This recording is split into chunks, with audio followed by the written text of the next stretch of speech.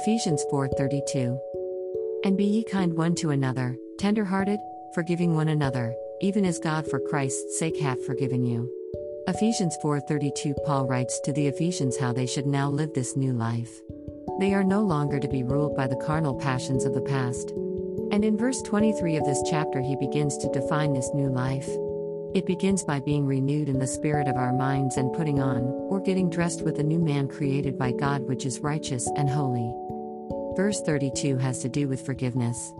How well we know the difficulty of forgiving others. It's hard because our feelings are hurt. How can we get past that? Feelings are real. The best thing we can do at that point, when we find it hard to forgive another, is to spend time with the Lord and tell Him every detail. And as your feelings turn from hurt to self-pity, the Lord's light will shine as He begins to reveal how much Jesus loves us to the extent of dying for us, and how much He was rejected and hated. Yet Jesus forgave and continues to forgive. Then our little hurt feelings will begin to disappear in the light of His wonderful love. He will ask you to forgive and pray for them. Then you will no longer have hurt feelings, but love and forgiveness. At least that's how it's worked in me. I am sure God works like that in everyone when we go to Him.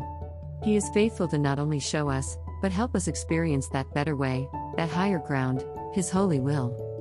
Why is it so important to forgive? If we harbor hurt feelings, our feelings will turn to anger. It will not get better. Soon we will hate that person. We are then sinning against the royal law of God. If ye fulfill the royal law according to the scripture, thou shalt love thy neighbor as thyself, ye do well, James 2:8, and we can also be in danger of being a murderer. Whosoever hateth his brother is a murderer, and ye know that no murderer hath eternal life abiding in him. 1 John 3:15. But the most important reason of all is because we are children of the Most High God. We have His Spirit dwelling in us.